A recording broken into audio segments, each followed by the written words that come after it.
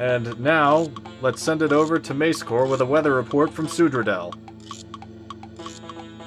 Why don't you each describe to me some of the overall things that happen on your journey back to the Hearth, knowing that it's a relatively treacherous path through the mountains and then the scrublands and the desert. So yeah, if you want to add in any flavorful scenes of that journey, go ahead and do it right now. I think Yara just packs up. She's got her little hut and probably just puts everything in some kind of sack, probably not even a backpack.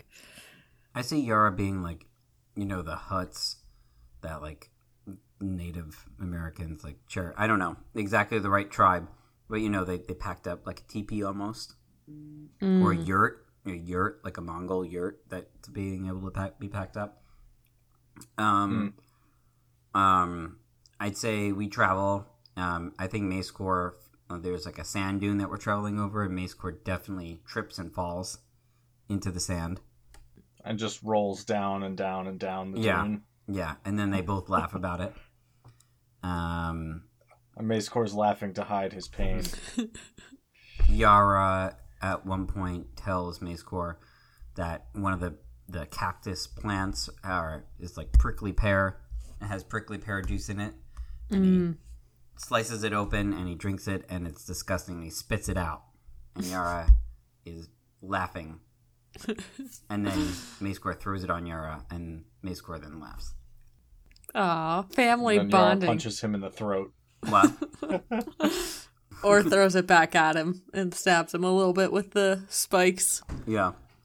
And I think you do come down out of the foothills of the mountains, and you find your axe beak after a little bit of searching and tracking, and it's been fine. It looks a little bit disheveled because it's been living out in the wild, but this far up in elevation, there's not a lot of predators in this area besides the dragons. So, it survives just fine. And the two of you are then able to lay your heavier belongings on the back of this bird, and it starts to trek with you down out of the mountains.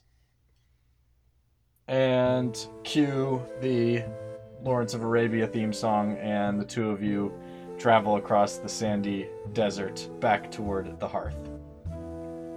And everything goes great. Hooray. Wow. For once, Mace Corps must have rolled well. It's pretty straightforward. Can you each of you give me a perception check, please? A 19.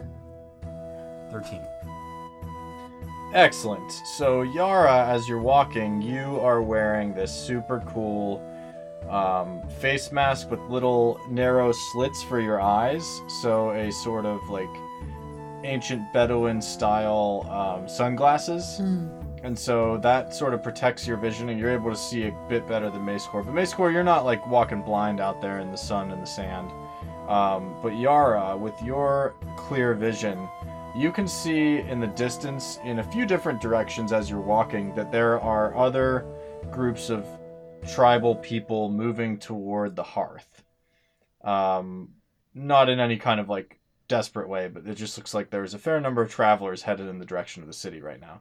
And sure enough, as you reach the walls of the city, as they rise up on the horizon out of the desert, you can see that there are, in fact, a bunch of travelers and nomadic type folks.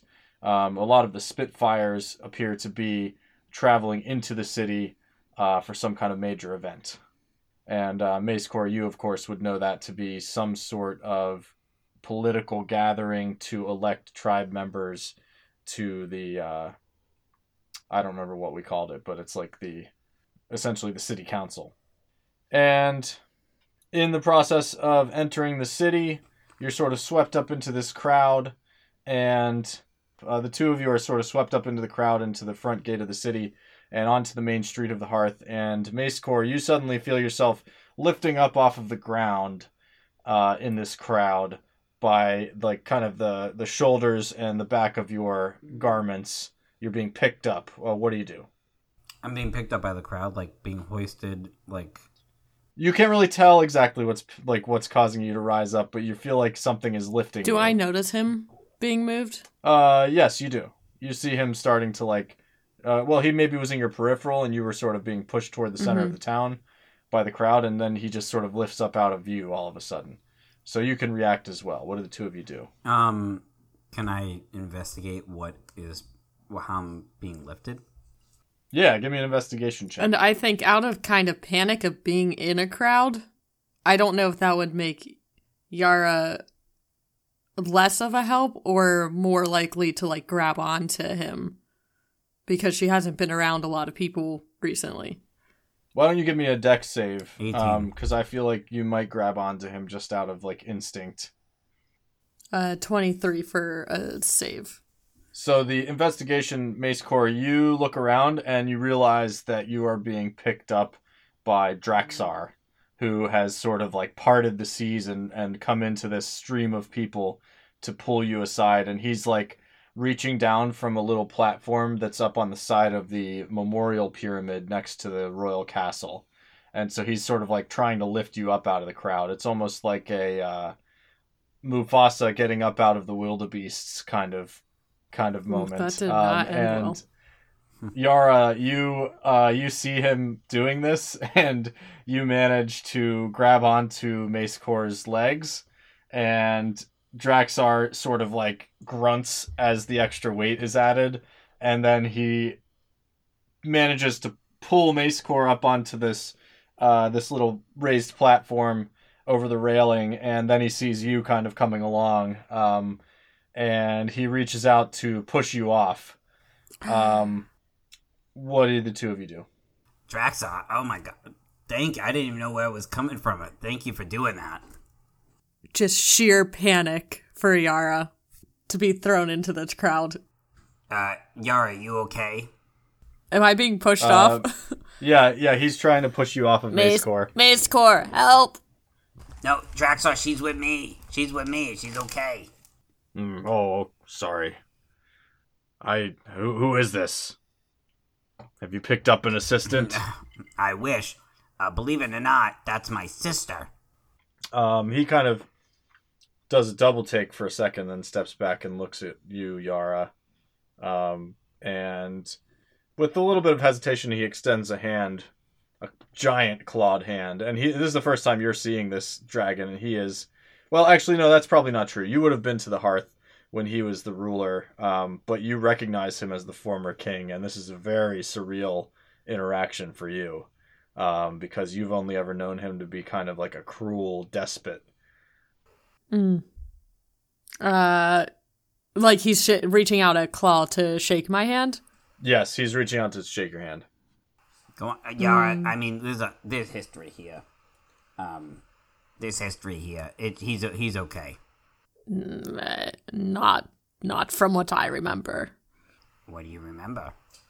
Cruelty. We should probably move into the temple. It's getting a little hairy out here. What's going on out here, Drax? Is everyone coming here for the elections? Yes. There will be a great summoning in the town square this evening.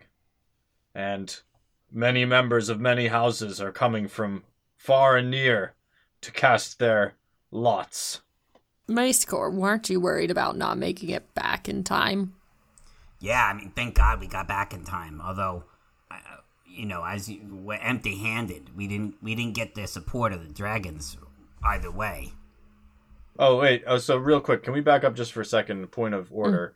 Was Draxar in on this plan that you were actually going to go looking for the dragons, or was it just Droll that kind of knew that you were really going to try it? I think they were all there. Yeah, were they? I couldn't remember what we decided, like, in the temple. I think the whole team was there. Oh, I think it was... Draxar was like, yeah, right, like, go get a dragon, you moron. And then Droll was like, no, seriously, go get one. Yeah, because I feel like Draxar said something about, like... that would make you really stand out or something. Right. Yeah. Okay, cool. All right, sweet. So... he kind of grunts when you say that and says, probably a waste of time. Anyways, let's get back inside. We should find Ivy. See what she says. I couldn't agree more. When does the voting start? 3-4 hours. Okay, there's not much time, but yeah, we should go. You're right. I'll follow your lead. All right, and he leads you in through the memorial pyramid that he was sort of up on the ledge of, and then he takes you through a secret passage underneath that leads into the royal temple. And I think you've seen this passage once or twice at this point. It's not a super mysterious building, but it definitely keeps you out of the crowds. And when you enter into the royal temple, you see there are certainly more people inside than the last time you were here. You see Fartros there. He is scurrying around, ordering a bunch of young interns around who are kind of setting up all kinds of like ceremonial pieces, and they have like scrolls for tabulating votes and all kinds of stuff that they're getting ready. You see Ivy over a large conference table that's been set up in the center of the temple, and at it are now maybe 30 to 40 seats. So it's got it's like a really big table, and it's got plenty of seats, and you get the impression that that's going to be where these newly elected family leaders are going to meet in this royal court setting. And yeah, it's just a general buzz of energy. But you also you notice a look on Ivy's face that says that she has something still weighing on her mind, despite the fact that this is like a monumental moment for the city. What do you do? Why are we in here? Oh, we're here to see Ivy. Oh, hold on. I'm sorry. Yara, cousin? I get ahead of... Yeah, she's our cousin. Mm-hmm. You probably don't remember her. But she is acting queen of the dragon... Of the Hearth. Yeah, of the Hearth. And have you ever been in the castle before, Yara? It's really big. No, I haven't. Well, why you just stick with me right now, because I'll introduce you to everybody. Great. I guess I'll go up to Yara if I say, Yara, you guys are prepared really well. Up to Ivy. Oh, sorry, Ivy. Yes. Yeah. When you approach Ivy, she looks up at you, and a smile crosses her face, though her eyes betray that there is something certainly weighing on her mind. She says, "Oh, I'm so glad you're back, Mace Core. How was your trip?" Potentially fruitful. I made contact with the dragons, though I haven't gotten a firm commitment from them yet that they're going to support us, but I definitely made a mark on him. As you finish saying that sentence, you realize that the entire temple has fallen completely silent, as everyone has turned to listen to you. Oh, I didn't know how I'd be having an audience here. How's everyone doing?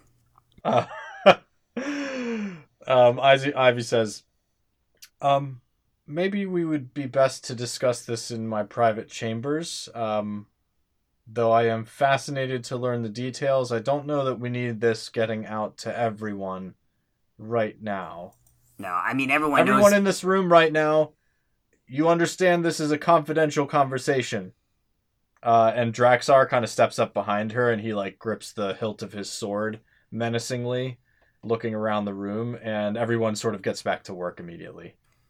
I hope everyone knows that it was a big joke. The dragons? Are you kidding me? I just went out to get some vegetables. No, Mace Court, please. When we don't need to confuse everyone. Just here, come with me. And she starts to walk back into the back. Okay, Ivy, okay. I'm just trying to lighten up the situation. Yara. It's all good, it's fine. Ivy, do you remember my sister, Yara? I don't remember her. I can say this as I walk with her. Yeah, you're walking and talking, and you've kind of entered into the edge of her queen's chambers in the back. And you see that Juniper is in the back as well, and she stands up to greet you as you come in. And Ivy answers your question, says, I don't remember your sister, though I do remember you saying that you had one. May I assume that this is her? This is her. Yara, this is Queen Ivy, if you will. Ivy looks at you, Yara, and says, "Cousin, it's wonderful to meet you." And she reaches out a hand to shake. Yara will reach out her hand and shake it as well. Queen of the Hearth. Yes. So for now. why is that guy still alive? And she points over to Draxar. Well, we had a little unorthodox transfer of power. The nature of your question makes me think that you understand how power is transferred here in the Hearth, generally. Yes. Mace Corps may be able to fill you in on all the details, but the tournament got a little bit off the rails this time, and the end result was that we won, technically, and I was sort of the last man standing, along with Mace Corps, who ended up with the scepter, but I ended up with the throne, and that is something, Mace Corps, we should certainly try to sort out when you're done roving the earth. Should you decide to reside here, we may have to take up sort of coinciding ruler roles, but anyways, I feel like I'm getting into the weeds a bit. But it sounds like Mace Corps could suffice be it to king. say that I have been... Well, guys, that's not important at the moment. I think we have plenty of time to figure that out. But I'm glad you both got to meet each other. So, Ivy, before I was rudely listened in on. I have some news about our contacts. Please, you may speak plainly now that we're out of earshot. So, the cultists, Burio's henchmen, are already at it, trying to convince the dragons that they should ally with them. Although we defeated a couple of Burio's army there, but I made a very impassioned plea to one of the dragons who said he wasn't going to eat me, but he'll have to discuss the offer with the dragon. I guess they have a council or something. Ah, see, that's what we're doing here, too. Interesting. Yeah, council's running our blood, it seems like. Yeah. Wow, that's crazy. So, was he big? Were you terrified? Well, he was bigger than you can imagine. But he transformed. Remember, they're able to transform. Remember those child stories about them transforming figures? I do. You're telling me that that's true? It's very true. Extremely true. Wow. And That's he incredible. transformed into a humanoid to treat with me initially, but then went full size in in his lair. So I don't know whether they're coming to help or not, but I think we should plan to hopefully mobilize without them. Okay, well, I feel like that sort of puts me in this in-between space. I mean, I'm happy to make the pitch to our people on your behalf, or you can make the pitch to them, but I wouldn't get your hopes up, Mace Corps. I'm really sorry to say that, because I feel like people here do understand the peril they face, but as I said when you arrived, some of them connect you with that peril, and they think that when you go, it will take some time for that peril to find its way back, if it ever does. But without I don't know, without a true alliance with the dragons, I don't know for sure that I can convince our armies to fight for you. Well, can I do a perception check to see if there's something else going on here with her? Sure. Insight. Yeah, you mean with Ivy? Yeah. Sure. 15 insight. I would say that the insight that you gather on Ivy here is that I think she's worried about a lot of things. She's stressed about this political change that's coming to her city that she's sort of introduced. And I think it's gotten a little bit crazy how interested the people that she rules are in this process. maybe unexpectedly so. And she also was genuinely very worried about you. And I think, yeah, and the last thing I would say is that you get the sense that she would really, really like to throw her support behind you fully, but maybe isn't feeling like she can. Okay. Ivy, I get the sense that there's some hesitation here. I know it's a tall ask, but you are the queen, and I need your full support on this. I understand, Mace Core. I do. I just... So what's stopping you now? What's the roadblock here? What's making you hesitate? Order has just been restored in our lands, and now you're asking me, a brand new ruler, to potentially send my people, our friends and relatives, into battle, possibly to never return to these lands. It's not a responsibility that I ever expected to have, Mace Core, and it weighs on me tremendously. And who's to say that I can even convince them to go? If you can't convince them, would you come yourself? Would you come with Mace Core, and I plan to go with him? I would certainly like to. Because if your people don't want to follow you into this battle, then are they really worth ruling over to begin with? Well, you won't have to convince me. I'll be there. That's Draxar stepping up and saying that. I appreciate you, Draxar and Yara, for your support here. And I know, Ivy, I can't imagine you have the weight of power on you. And that's not what well, Draxar, you had it. But, yeah, but I love a good fight. I know you do.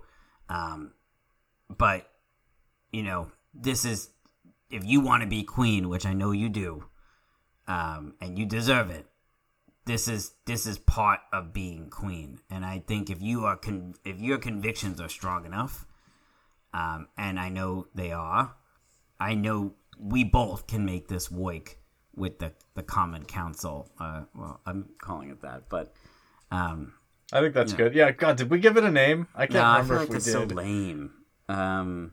Is there like a Latin name for dragon? I'm sure there is. Let's find out. Latin is an unspoken language. Oh, right. Yeah, duh. that's true, actually. Oh my god. I'm gonna look at an Arabic name for dragon. That's not Tanyan. Is that how you say it? Tinyan. I'm gonna go with the because like all of like Ooh, So this is a non sequitur, but I looked it up in Polish because that was the next one after Latin for some reason on this translator, and it's Smok, Smok, which I have to think is how Tolkien ended up with Smaug. Yeah. Smok Council, Tinyan Council. I feel like a lot of like the dragon-born names in D&D are like Arabic-esque. But you know what? Let's do the Smok Council. Oh, here. How about that? What about if you don't use the word council and it's just called the continuar? Because that's the Spanish word for dragon. Continuar? Continuar. I have to imagine we're not saying that right. Hey, hold on. Actually, it'll say it for me. It's continuar. I was right. I was pretty much right. Here, I'll put it in the chat. I know we can both convince the lords and voting family at the Continuar Council. I guess that's a little bit of a... I know it's just called the Continuar, but you remember, Well, they'll be holding... yes, we haven't worked out all the nomenclature at this point, which is fine. But... okay. Here's what I can give you, Mace Core. Following the elections tonight, I'm going to be meeting with the Continuar for the first time here in the Royal Temple. Following their election, these family members will sit at the table in the main hall, and I can give you the floor.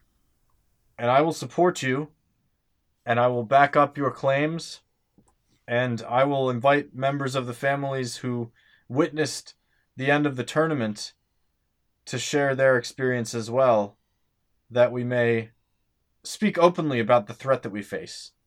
And if that if the Continuar votes in favor, I will muster our armies, and every family will supply soldiers to this cause. If they do not, then those who wish to fight will go, but I will not be able to force them. I think that's a fair deal. And thank you for allowing me to have that time. And do we know if any of relatives of these families perished after the tournament with the battle that ensued? There were several casualties, so yes, people know that there has already been damage done by this evil. What they don't understand fully is that it will come back, and that it poses a threat despite the fact that it has moved far from our gates for the time being. Okay, well, is there anything I can do in the meantime to help prepare for the Continuar? How many people are being elected? It seems like a lot of people out there. Yes, it's about 30 to 40 great families. Draxar, what was the final count? I think we set it at 36. And is Iserion a family in this? Well, at the moment we don't have an elected representative because I am going to be heading up the Continuar. Well, between the three of us, can we elect a representative from one? Can we elect one of ourselves? We are heads of the family.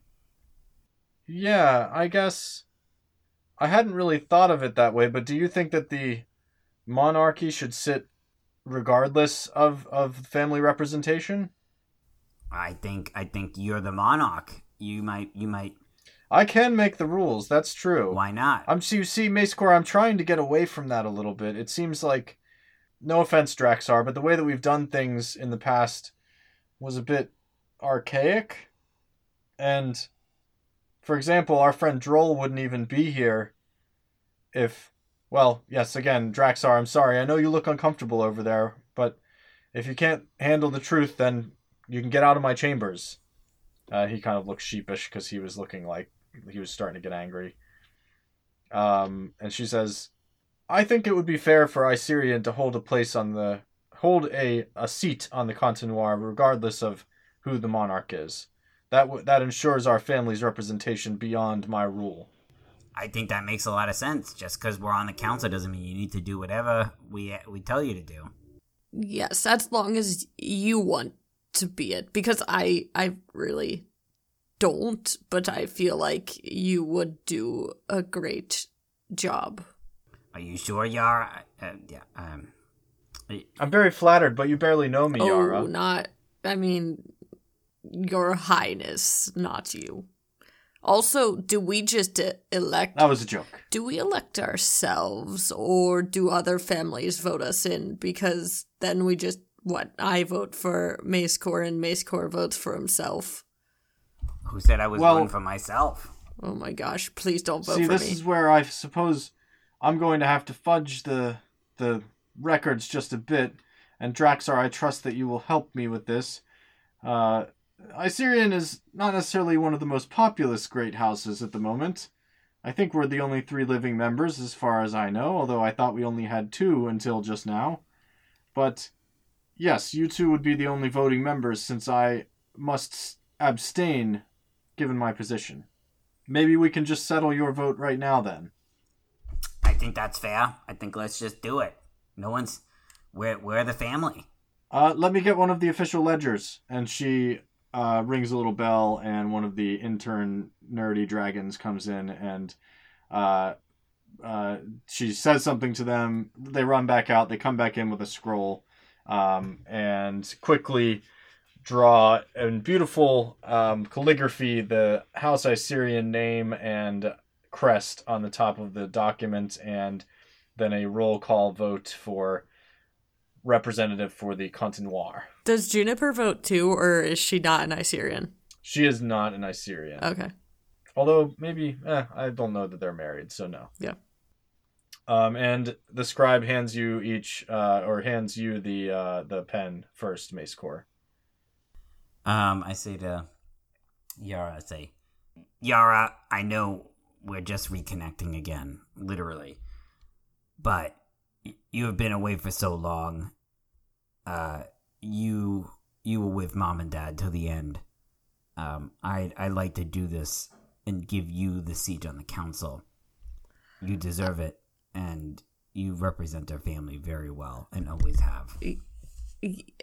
I appreciate that, but I really don't think that I would do well in that role. Well, if I have to go fight Burio, and I know you might too, but if I perish, which might be likely, we need a Isirian here in the hearth. Queen Ivy, how long does this role take place? Oh God. She says 7 years. We've set a 7-year God. term for each member.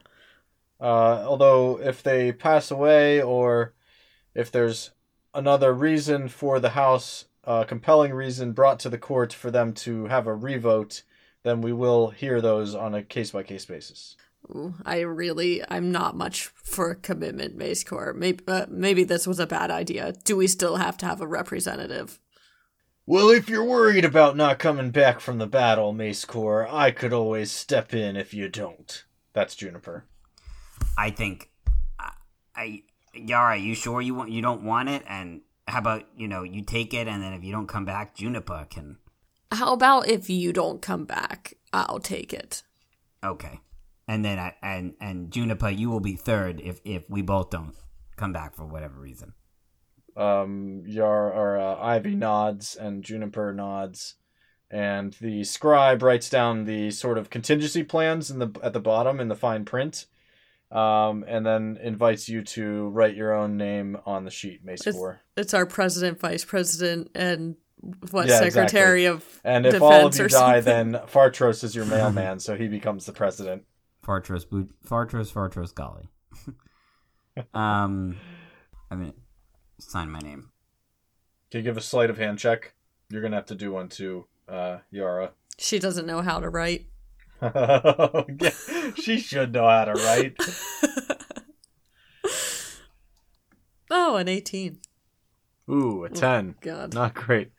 So with a 10, Mace Corps signs his name pretty sloppy.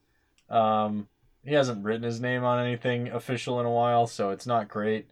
And then Yara, you also write Mace Corps', you also sign in your own penmanship, which you haven't written in a long time, but your penmanship is actually very nice, so you managed to sign Mace Corps' name. And with that, the scribe sort of rolls up your scroll and seals it with wax and adds it to a shelf that has a bunch of in the main hall. You kind of all follow this scribe back out there where they're still bustling around, and you see them place your scroll in a shelf that has 40 spaces off to the side of the great hall in this royal temple. And as he's doing that, you also see another scribe now preparing a name placard to sit in front of one of the conference table chairs that says Isirian on it. Wow. That seems like a really secure place to keep the vote. Wow, this is pretty cool. Hey, cousin Yara? Yeah. You know, the attitude and shit that you're bringing here for someone who hasn't, ever decided to come and help with anything for the last however the fuck long you've been living here, maybe you can leave that at the door, huh? I'm sorry, I'm a backseat driver. Yeah, okay. Well, let's keep that backseat driving to a minimum. Okay, thanks. Yeah, just let her have this. I mean, it's just she's stressed. It's been a long day, Mace Corps. I know. You're doing a great job. Why don't we just get the voting over with? Agreed. And with that, she sort of turns and sweeps out of the hall with a bunch of her assistants.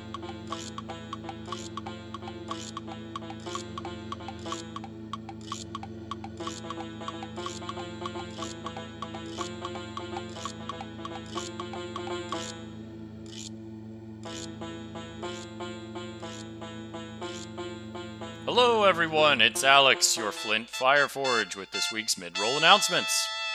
If you're enjoying our show, there are a few things you can do to support us. You can start by leaving us a review, a rating, or both, wherever you're listening to our podcast. Ratings and reviews help us to be noticed by more good-looking listeners like yourself. Or you can share our podcast the good old-fashioned way by word of mouth. Telling friends and family members about our show is one of the best ways to share our podcast. If you're really enjoying our show, head on over to our Patreon at patreon.com/thisishowweroll, or find the link in the show notes. There, you'll find extra hours of content, including our side campaign in Von Relia, maps, cut content, bloopers, and more. For as little as $1 a month, you can get access to all this awesome content. And a shout out to our patrons Junior, Johanna, and Mario. That's it for the announcements this week, so now let's get back to the episode.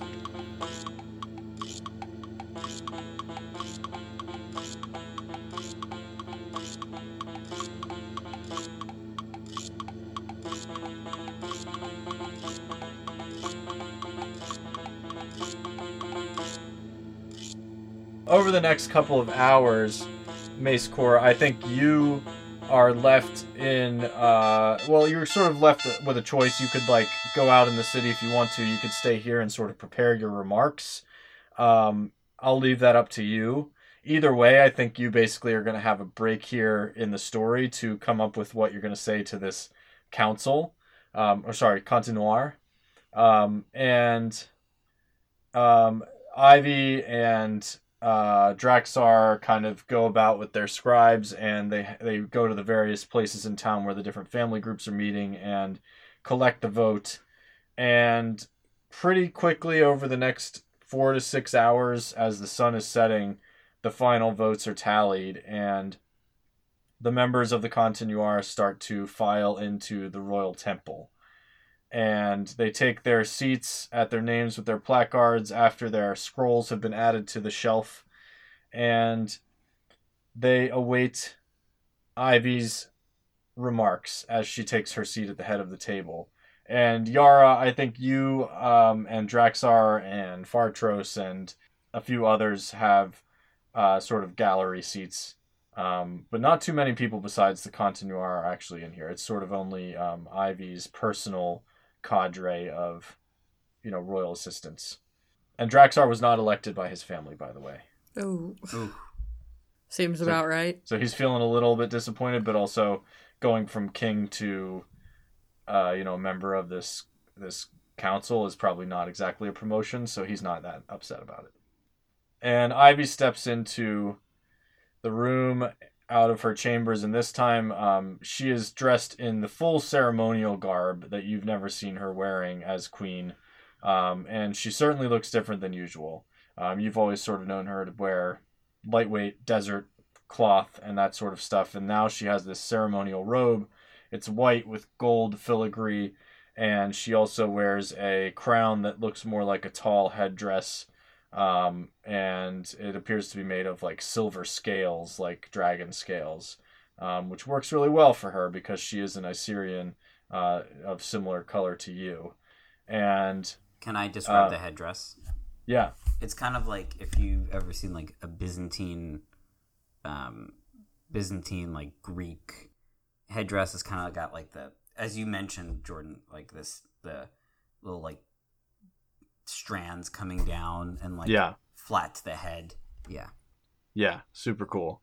And she takes her she stands in front of her chair actually at the table, and she looks around the table with a solemn look on her face, and then she smiles and says, "Welcome to the first of what I hope will be many gatherings of the Continuar. You all have been elected in the first iteration of our representation elections, and you each sit at a table, or at a space at the table, of great nobility. We will decide matters of the kingdom with this council, rather than having one monarch who will make unilateral decisions on every matter. I will head up this council, and should there be a contentious issue upon which we cannot agree, I will make the final vote. I will take your opinions seriously. I will respect you as long as you respect me and the others in this room. I hope that we can all agree to these terms.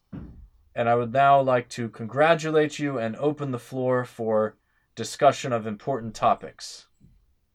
And there's sort of a smattering of applause around the table that grows, and everybody is clapping. And they actually all stand for her and then wait till she sits, and then everyone sits. Mace Core, do you do that too, or are you like caught off guard by that? No, I was caught off guard initially, but as like I'm like one of the last people to do that. Like I notice everyone and I quickly blend in. And you, by the way, Mace Core, you have the seat immediately to the right of Ivy's. Ooh. Can I be wearing like blue silver robes? Yeah, I think Oh, she's you got got some new like silks. I was gonna say she's got all the connections, and Fartros is the silk dealer in town, so you could definitely have whipped up something pretty sweet by now. Mm-hmm. I love it. And a silence falls over the room as she opens the floor for discussion. Are there family leads who are ladies in the room? I'm gonna just make it so. Yeah. Oh yeah. There's we're a mix. we're very equal here. Yeah.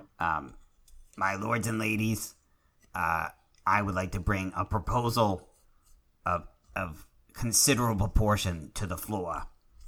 Ivy, may I? Please. Ladies and gentlemen, I present the speaker for House Iserion, Mace Core Iserion. Thank you. You have the floor, Mace Core. Thank you, Ivy, Queen Ivy, Your Highness. And I'm gonna go over. We're sitting at kind of like is it like a big round table? Yeah, a big ovular table, like a gigantic one. Real quick, could you, Yara and Mace Core, could you each give me a perception check as you look around the room at the reactions of the people as this is all happening? 18. 23. All right, both of you are very roll. perceptive. And you both see that when Yara says that it's House Iserion speaking on this matter, a couple of the representatives maybe didn't realize that House Iserion was going to have their own rep on the Continuar, so there's just no murmuring or anything, but you definitely see, Yara especially, you see some like body language that tells you that some people are like shifting in their seats and a little bit perturbed by this change. Oh yeah, she like clocks them and memorizes their faces. I think Draxar also notices, because he's like a pretty perceptive guy actually, and he's like, you see him shift a little bit next to you as well, Yara. My lords and ladies, I hope you're all not too surprised to see an Iserion on this council. As a family with a long history in the hearth, dedicated service, both in power and out. And with recent events, I hope you will listen to my proposal for your consideration without any sort of reservation or past experiences, and just free of ill will and open to what I'm about to ask from you. Can you make me a persuasion check, please? Yeah. Persuasion. Oh man, I have 0 on that. Oh fuck, 13. That's not terrible. Sorry, go ahead. I was gonna say, I think that with a 13, your opening statement has the room's attention, and one or two of the people that were like kind of rolling their eyes at an Iserion are now actually like giving you their ear. There's still a couple people that maybe are not won over, but you've definitely got the room now. Could I like combine that with a performance check? We'll move on to that. Move on to that. Yeah. I'm going to start to walk around the table as I talk. I love it. And kind of the people who shifted in their seats, as I go around and talk, I'm going to get closer to them, like kind of like. I thought you were just going to be like, I just go up behind them and slit their throats one at a time. No, like go up behind them and lean in a little bit further than when I'm talking, like to kind of like really, like pause by them. Yeah. I love it. So, as some of you very well know, we have a existential threat ahead of us, and facing us whether we like it or not. Lord Skyfall, and Lord Fireon, I know you both lost dear members of your house in the battle after the tournament for the crown, and I want to extend my sincere condolences on your loss. But I also wanted to serve as a warning to everybody else that this threat from a very, very powerful sorcerer named Burial is coming for the hearth, no matter how distant he is or is not right now. As we saw, Burial came from literally thin air and resurrected hundreds of our dead, including past kings, to fight for him without even a blink of an eye. Just think about, he's been out there amassing an army of epic proportions to take over the continent. I just wanted to spell any rumor that if you think you're safe here in the hearth and that it's someone else's problem, you are very, very misinformed and, frankly, shouldn't be in your station if that's what you think. So let me tell you a couple of reasons why I'm going to ask for your support for a full mobilization of the hearth to counter this threat from Burial.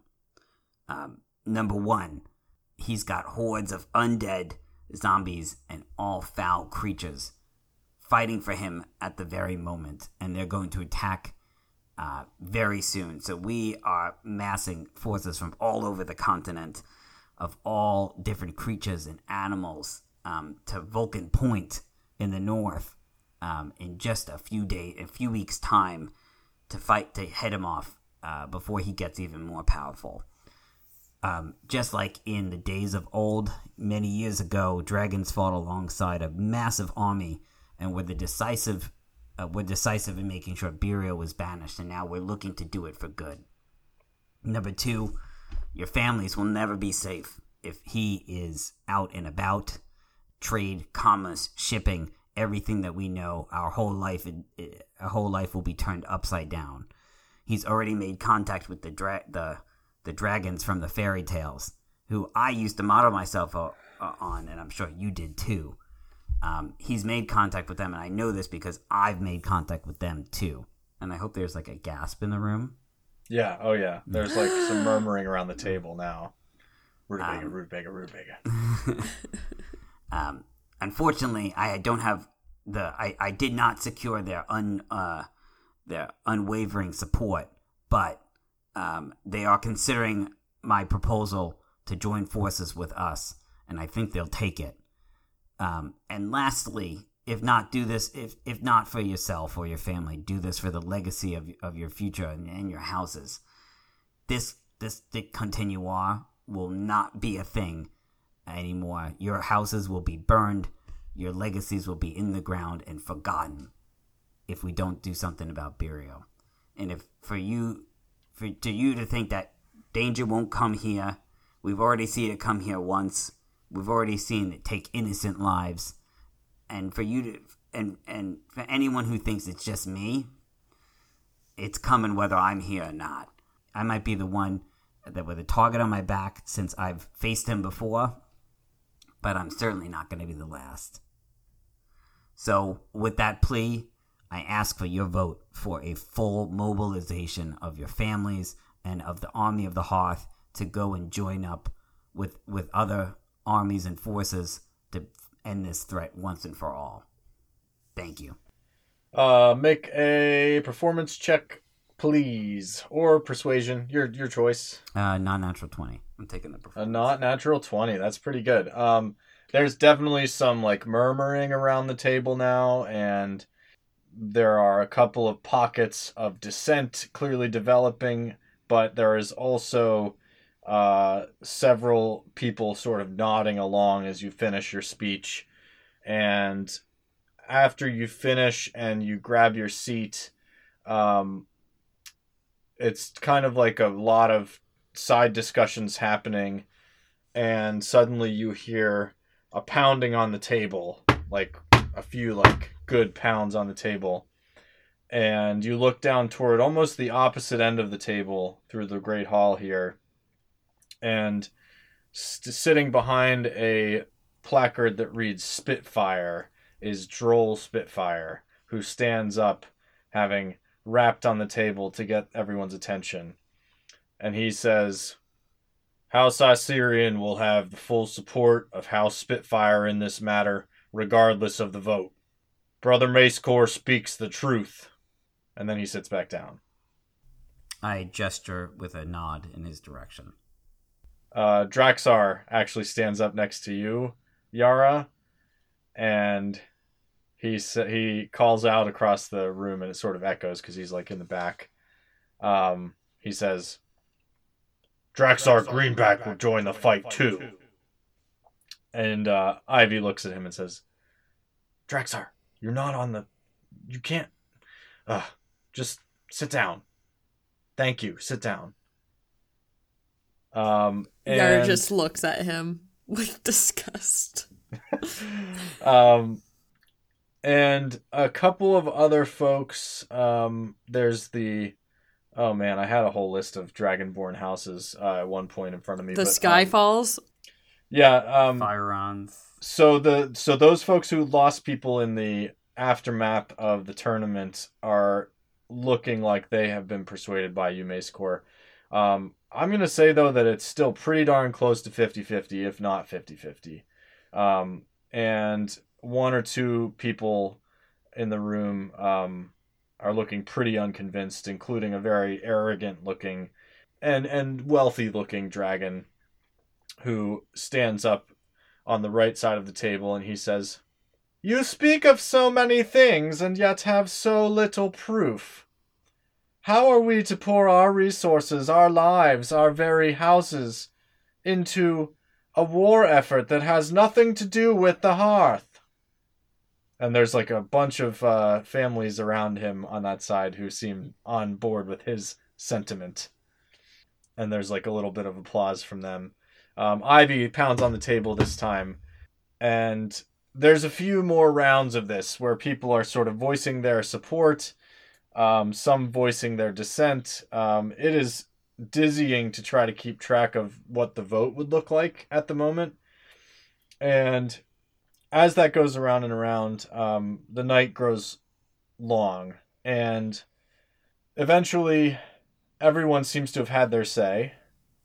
By your calculation, Macecore, looking around the table, it is a dead heat.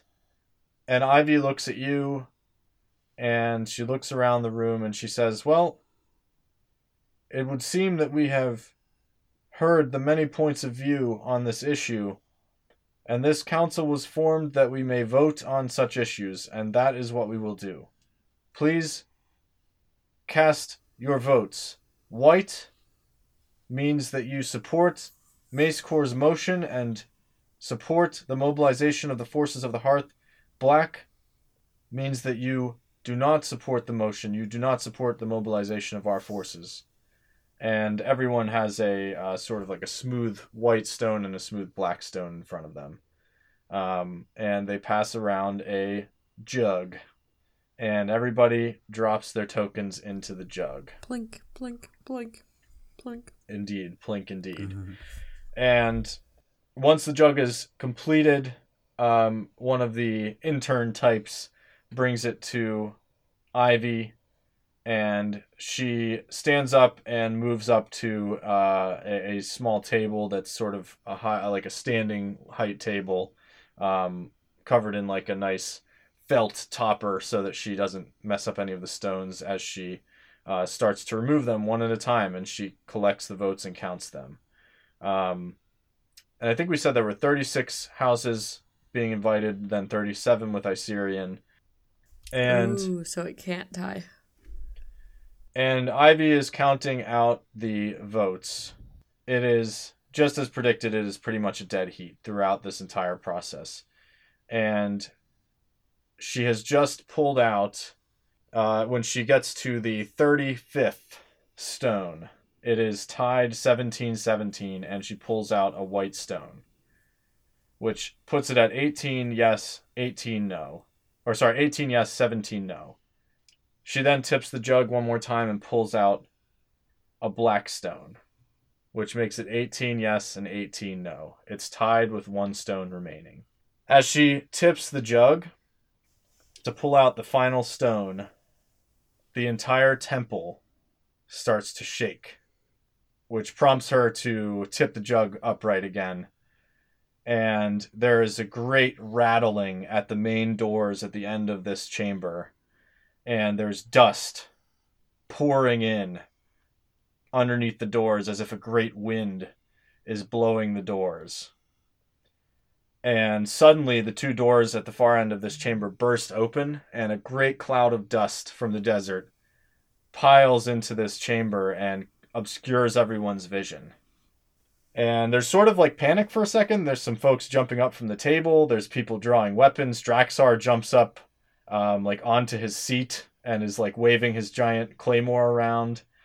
And Yara, I think you probably like taken some kind of like judo stance all of a sudden, getting ready. Mace Core, you may draw your bow. I'm not sure. I'm going to use the sword part. Okay, yeah, sweet. And Juniper runs to Ivy's side and has her dagger drawn, sort of putting herself between Ivy and whatever's coming. And as the dust clears, Mace Core, you see at the far end of the chamber, after the quaking has stopped, you see the humanoid figure of the dragon walking into the main hall.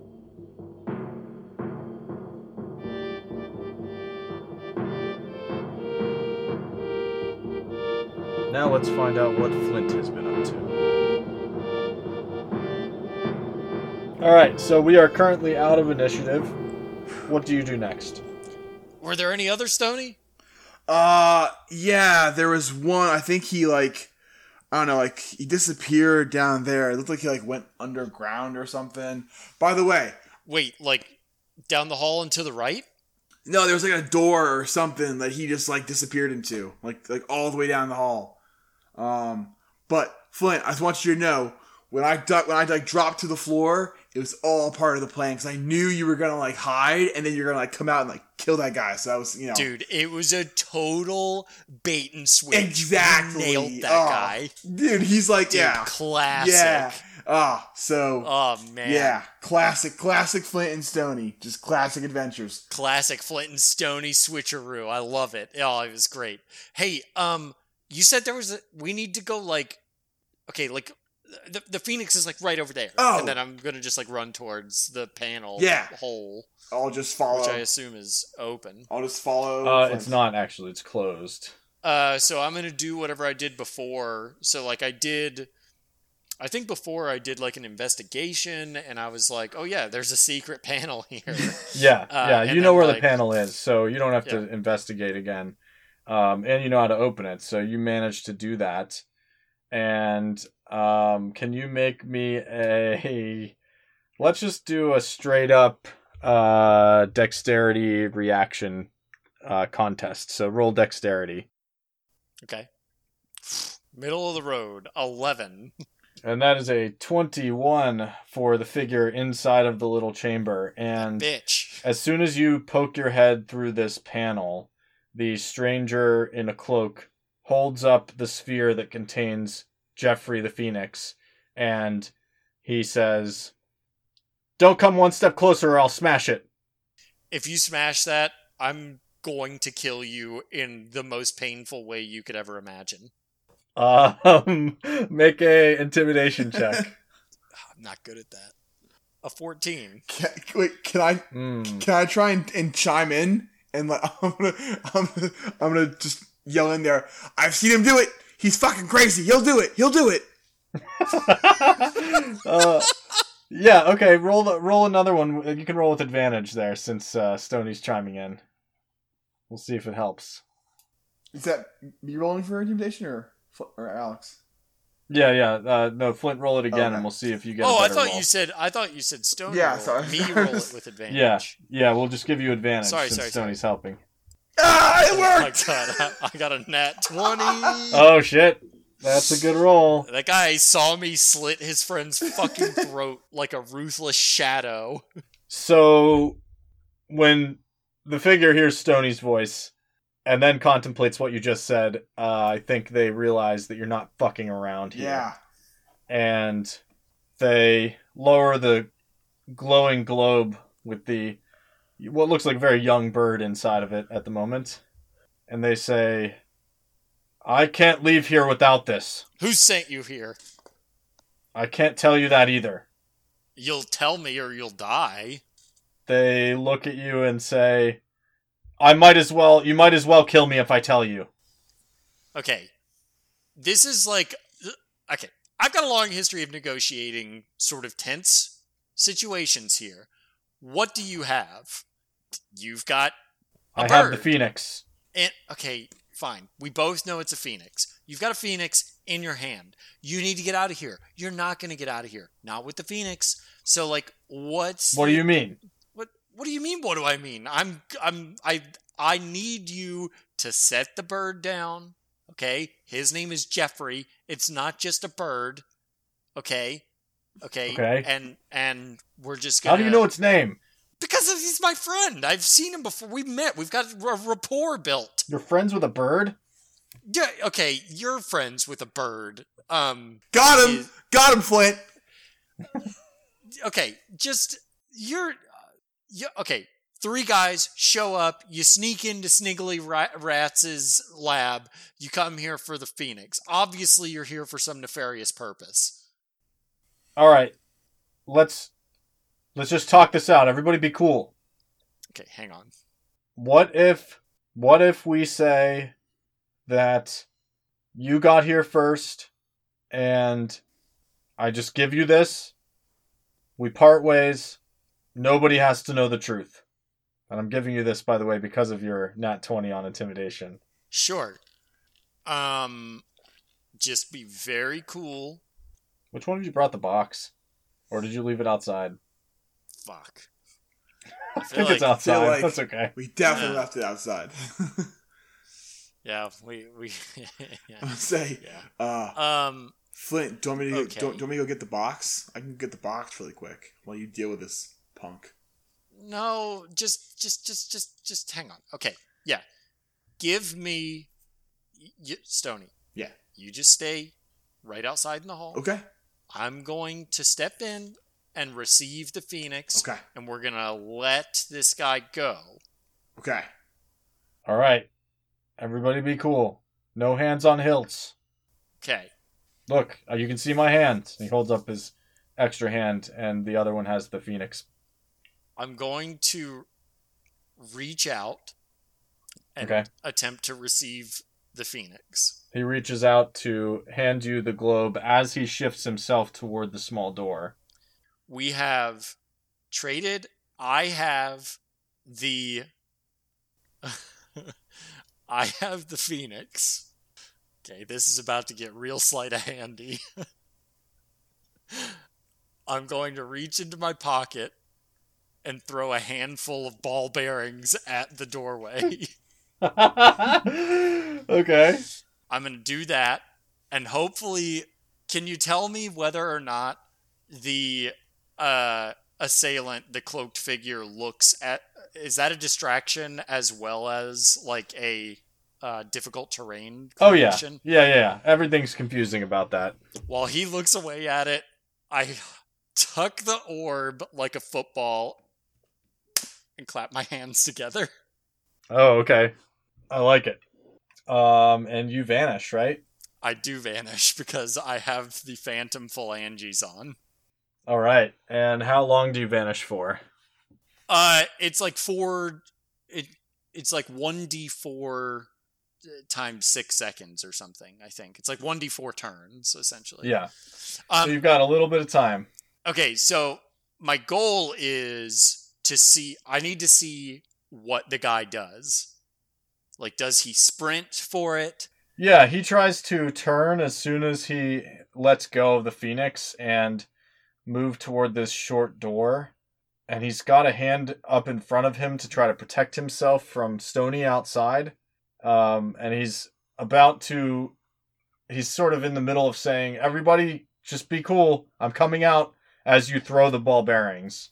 Yeah, okay. So my goal with getting invisible is to be able to very carefully place Jeffrey in the corner of the room where he, like, it's a small room from what I remember. Yeah. Place him in the corner where he'll be safe. He's not going to get his glass broken from whatever's about to go down.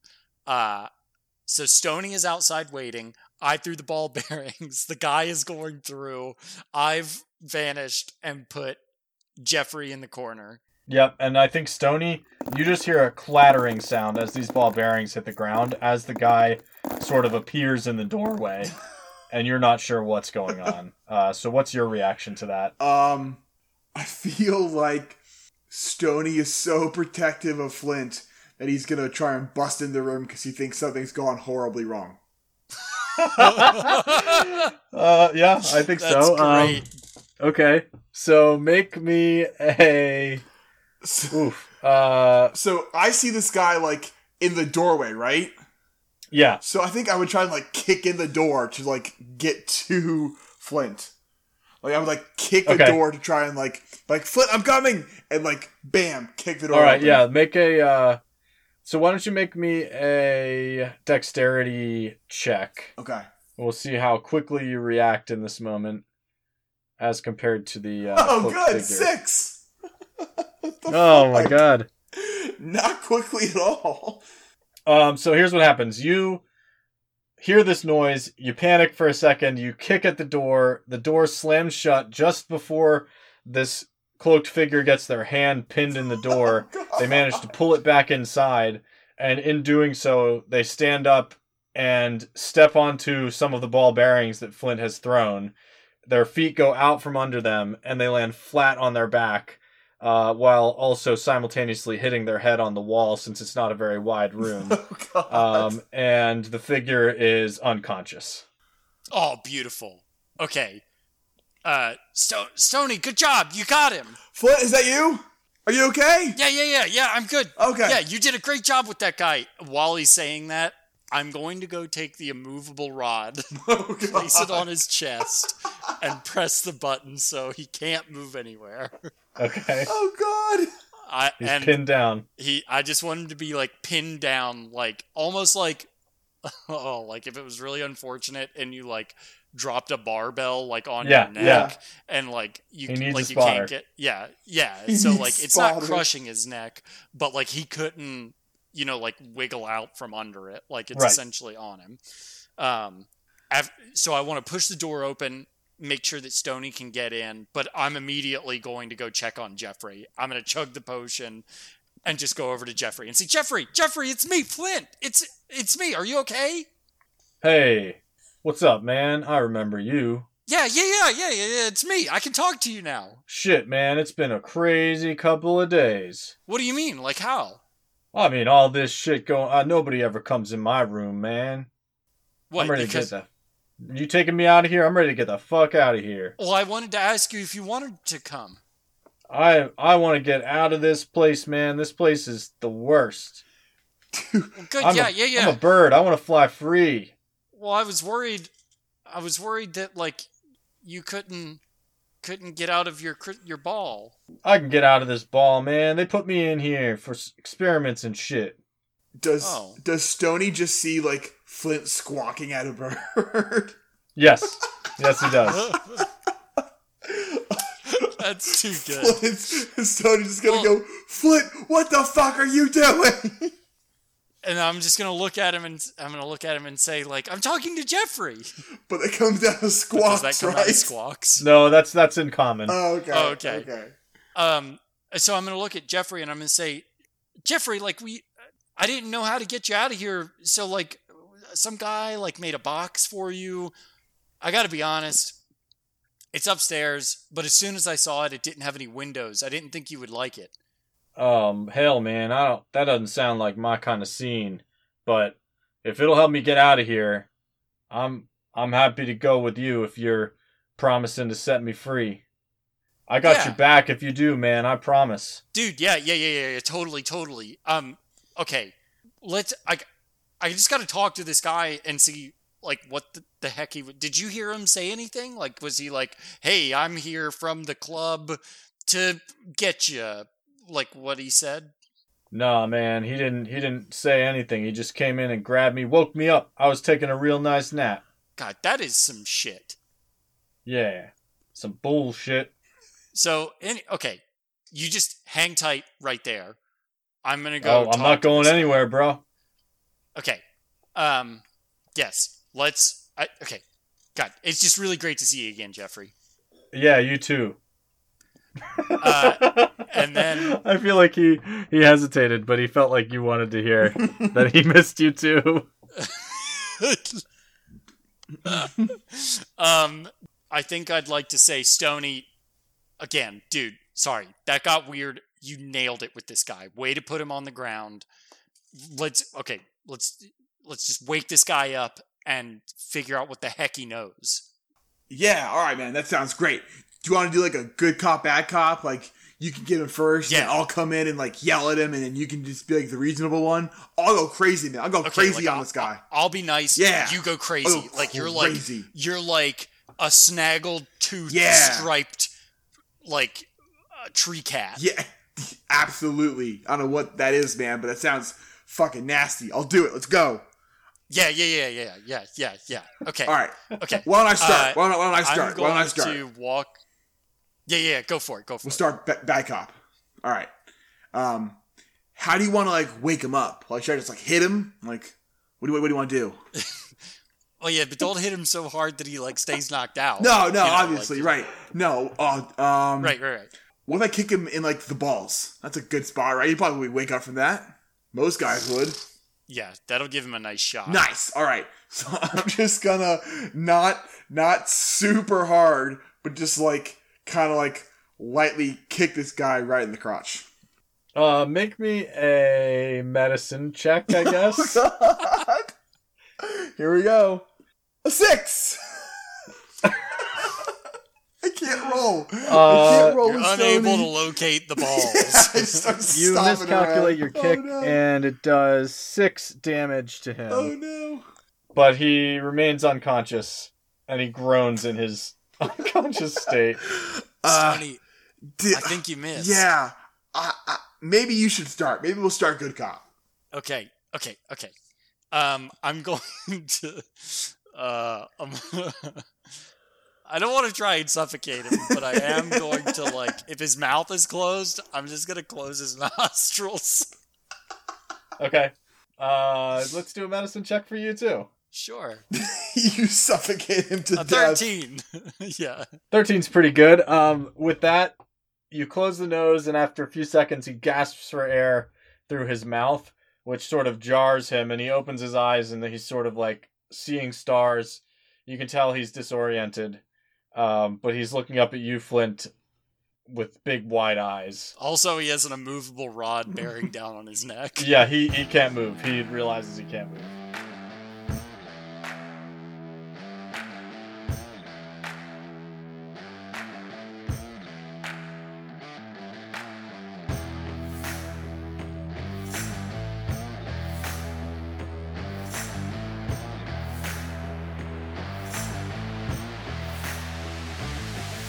Let's see what Piper's up to. Langford, I've learned so many things over the last few weeks. I finally got out of here and I had some adventures. I'm not sure if it's the life for me, but I do know that we have to help my new friends, or there may not even be a world to go adventuring in for much longer. A war is coming, and I think that we can still help Velociel. She disappeared, but she's somewhere in another plane of existence. I'm not quite sure what that means, but my other friends seem to think that they still have hope that she's alive. They aren't sure that she's alive, but I can just feel it. I can feel that she's out there. And I think that maybe you can help me, because I've seen that tattoo that you have on your leg. Langford looks at her and says... Langford looks at her for a long moment and then says, "Oh, that. Yes, well... Velociel was aware of that as well. What do you know of the Blade of Umberlee?" "Well, not much. Only that it has a role to play in the coming war, and that I knew someone else who was a part of your club. And I wondered if maybe you could help me find him." "Well, that's interesting, Piper. I didn't know you to have any connection, but I may be able to help you if it's someone from the Horn. I am generally aware of the members of the Brotherhood when they are near, There are several members keeping vigil here in town, especially now as we have seen dark portents, just as your story confirms. There is a growing storm. Who is it that you seek? Well, I don't think I ever got his name. For a long time it was sort of this vague memory, you see, and, well, anyways, recently I ran into a situation that exposed me to some kind of dark power, and here I was back in this moment and when I was just a little girl. He was an orc, a great large orc who wielded a great shield and he had shining armor. He was an absolute beast of a man, if you know what I'm saying. He was gigantic. He was intimidating, but he was incredibly kind. He saved me from some bullies when I was a kid, and when I was back in my memory reliving those moments, I remember that I saw a tattoo on his leg just like yours. I feel like maybe I was meant to find him in this moment. Maybe that's why I had to relive that memory. And Langford takes a long pause there, thinking. That doesn't match anyone's description here in the Horn at the moment. And how long ago was this? 20 years. I knew it was a long shot. And she sort of kicks the cobblestone street. And Langford puts a hand on her shoulder and says, Don't give up hope, Piper. We may yet be able to find him, but we'll need a ship. And all the help that we can gather in short order. Let me put out word to those in the Horn who will heed my call, and you try to find us a worthy ship. We'll need to sail for many days, but it is high time that I visited anyway. If my purpose as a sworn protector of this world isn't to do this, then I don't know what it is. Where am I going to find a ship for that kind of voyage? And Piper thinks for a moment, and then a frown kind of comes across her face, and she says, she is not going to be happy if I know what you're thinking, Langford, and I think that's my only choice, but, where are we going anyway? I should probably be able to tell her that. To the place where my order has planned to gather in the dying light of the world since our inception. The place we protected for the last 500 years, as a memorial what has come to pass, and what will come to pass. The others will be gathering there, no doubt. It's called the Hermitage, and you can only reach it by ship. Fast forward some time, and Piper is speaking to Emily outside of Nigel's compound, up in the high part of the town. And Emily is speaking to Piper, responding, No, Piper, I don't necessarily understand what you're asking me. My father is just now getting his operation back up and running. We simply can't take his ship out for a joyride. Well, Emily, I don't really want to do this, but here's your motivation, if you need one. Mace Core's in trouble, too. If we don't take your dad's ship and bring aid to Mace Core and his friends, he won't survive, and neither will you. The whole world depends on us. Well, that seems very doom and gloom. But, and Piper has clearly caught her attention here. But where is Mace Core? When you returned, I thought he would be with you. Oh well, another failed relationship for Nigel's daughter, I guess. Oh, no, Emily, all right. Mace Core really does like you. He's just preoccupied, trying to save the world, remember? And I promised you, if you come to his aid in this way, he won't ever forget it. Lock him down, sister. Show him you deserve that clawed hand of his. And Piper's going to make a persuasion check here. That is a 17 plus 3. A 20. Emily responds and says, Okay, Piper, all right. Let's think it through carefully, though. Now keep it down. And she thinks, and they discuss in hushed tones for a few minutes, and Emily sort of writes down a list on a sheet of paper. Then she heads back into the compound, and she says, Now, Piper, you wait here while I gather my things. It looks like it's time for the first ever Emily and Piper adventure. And she disappears into the compound. And later that day, we see Piper and Emily climbing up the gangplank onto Nigel's yacht.